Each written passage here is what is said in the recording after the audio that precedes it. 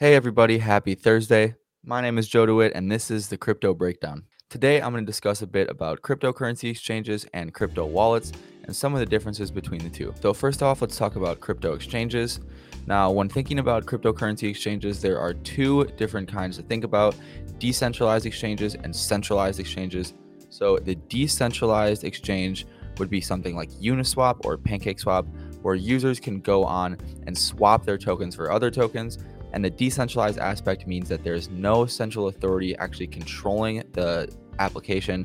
It is run by the community and it is run by a team, but that team doesn't necessarily take profits. Now, a centralized exchange, on the other hand, would be a company that is actually running an exchange like Coinbase or FTX, and users are able to go on and purchase assets with their credit card or debit card. Although now you have the central aspect where the company is actually going to make profits on you selling and purchasing crypto, where a decentralized exchange is purely just based on swapping tokens and there's actually no profit to be made. Now, on a centralized exchange like Coinbase, you are also able to hold your tokens.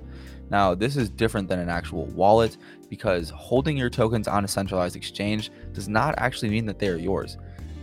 You purchase them, sure, they are technically your assets and you have paid your US dollars for them, but they're not yours until you spend them. They're still in the Coinbase ecosystem. Coinbase still has full control over them until you withdraw them into an hardware or software wallet.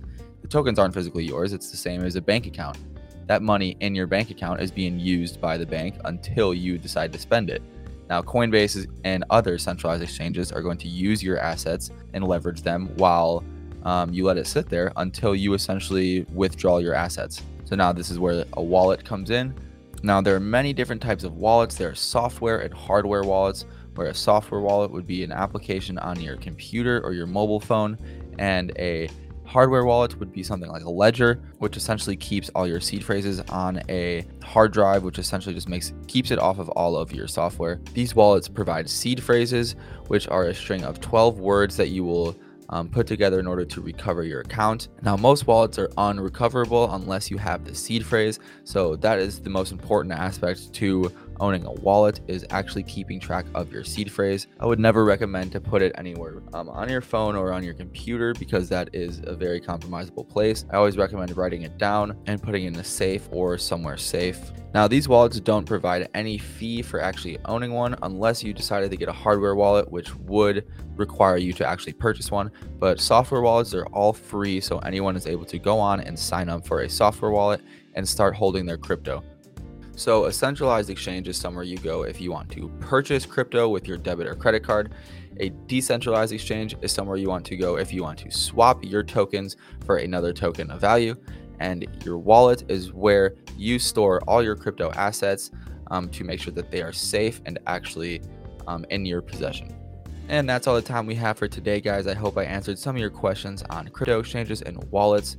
Feel free to like and subscribe to the podcast, which will all be in the description below. Have a great day.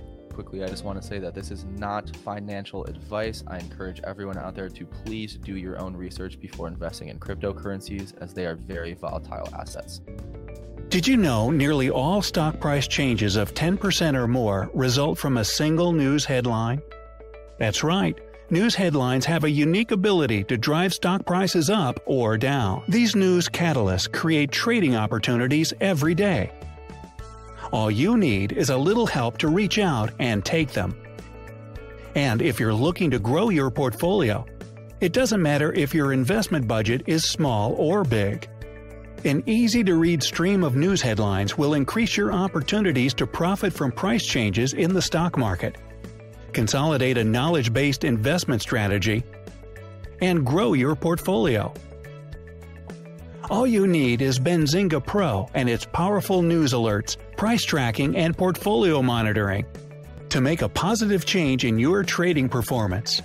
We've already helped thousands of retail traders across the world, and they could not be happier.